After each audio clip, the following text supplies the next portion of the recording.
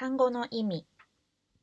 これから分かりにくい単語の意味を説明します。列島とは並んでいる島々のことです。列は並ぶこと。例えば、パン屋さんの前で人が一列に並んでいますなどのように使います。日本はいくつかの島でできているので、それらを日本列島と呼びます。都道府県とは、一つの都、東京都、一つの道、北海道、二つの府、大阪府と京都府、43個の県のことで、全部で47個あります。それらのことを都道府県と呼んでいます。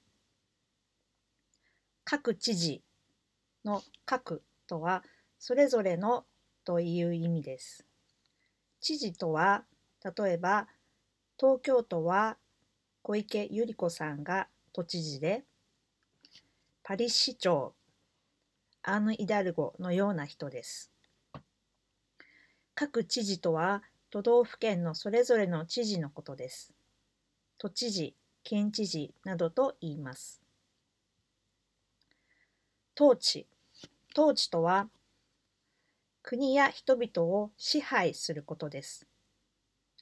例えば、ナポレオンはたくさんのヨーロッパの国々を支配、統治していました。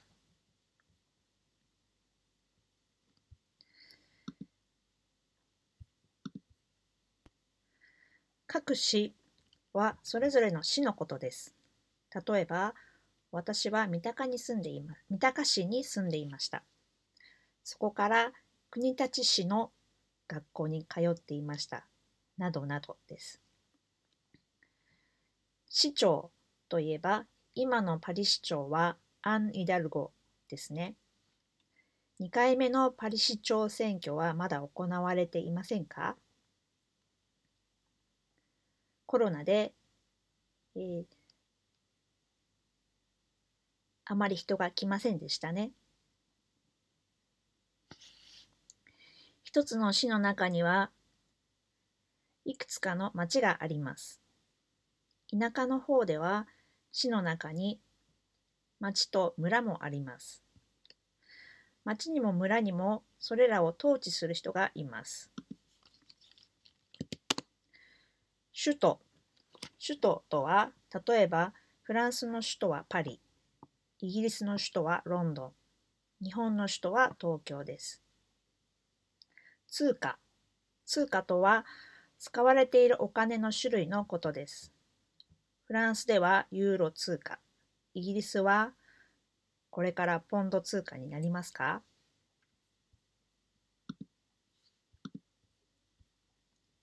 国旗。国旗とは、その国を表す旗のことです。オリンピックでは、選手が国旗を持って歩きます。旗を持って歩きます。フランスではトリコロールで、青、白、赤の3色です。白地とは、白い布や白い紙で白いベースのことです。真ん中とは、端と反対の意味で、中心とも言います。例えば、ステージの真ん中にピアノがあります。表しているとは、表すという動詞です。表現しているとも言います。例えば、ドビュッシーが作曲した月の光は、暗い夜に月が光る様子を音楽でわかりやすく表しています。君が代とは歌の名前です。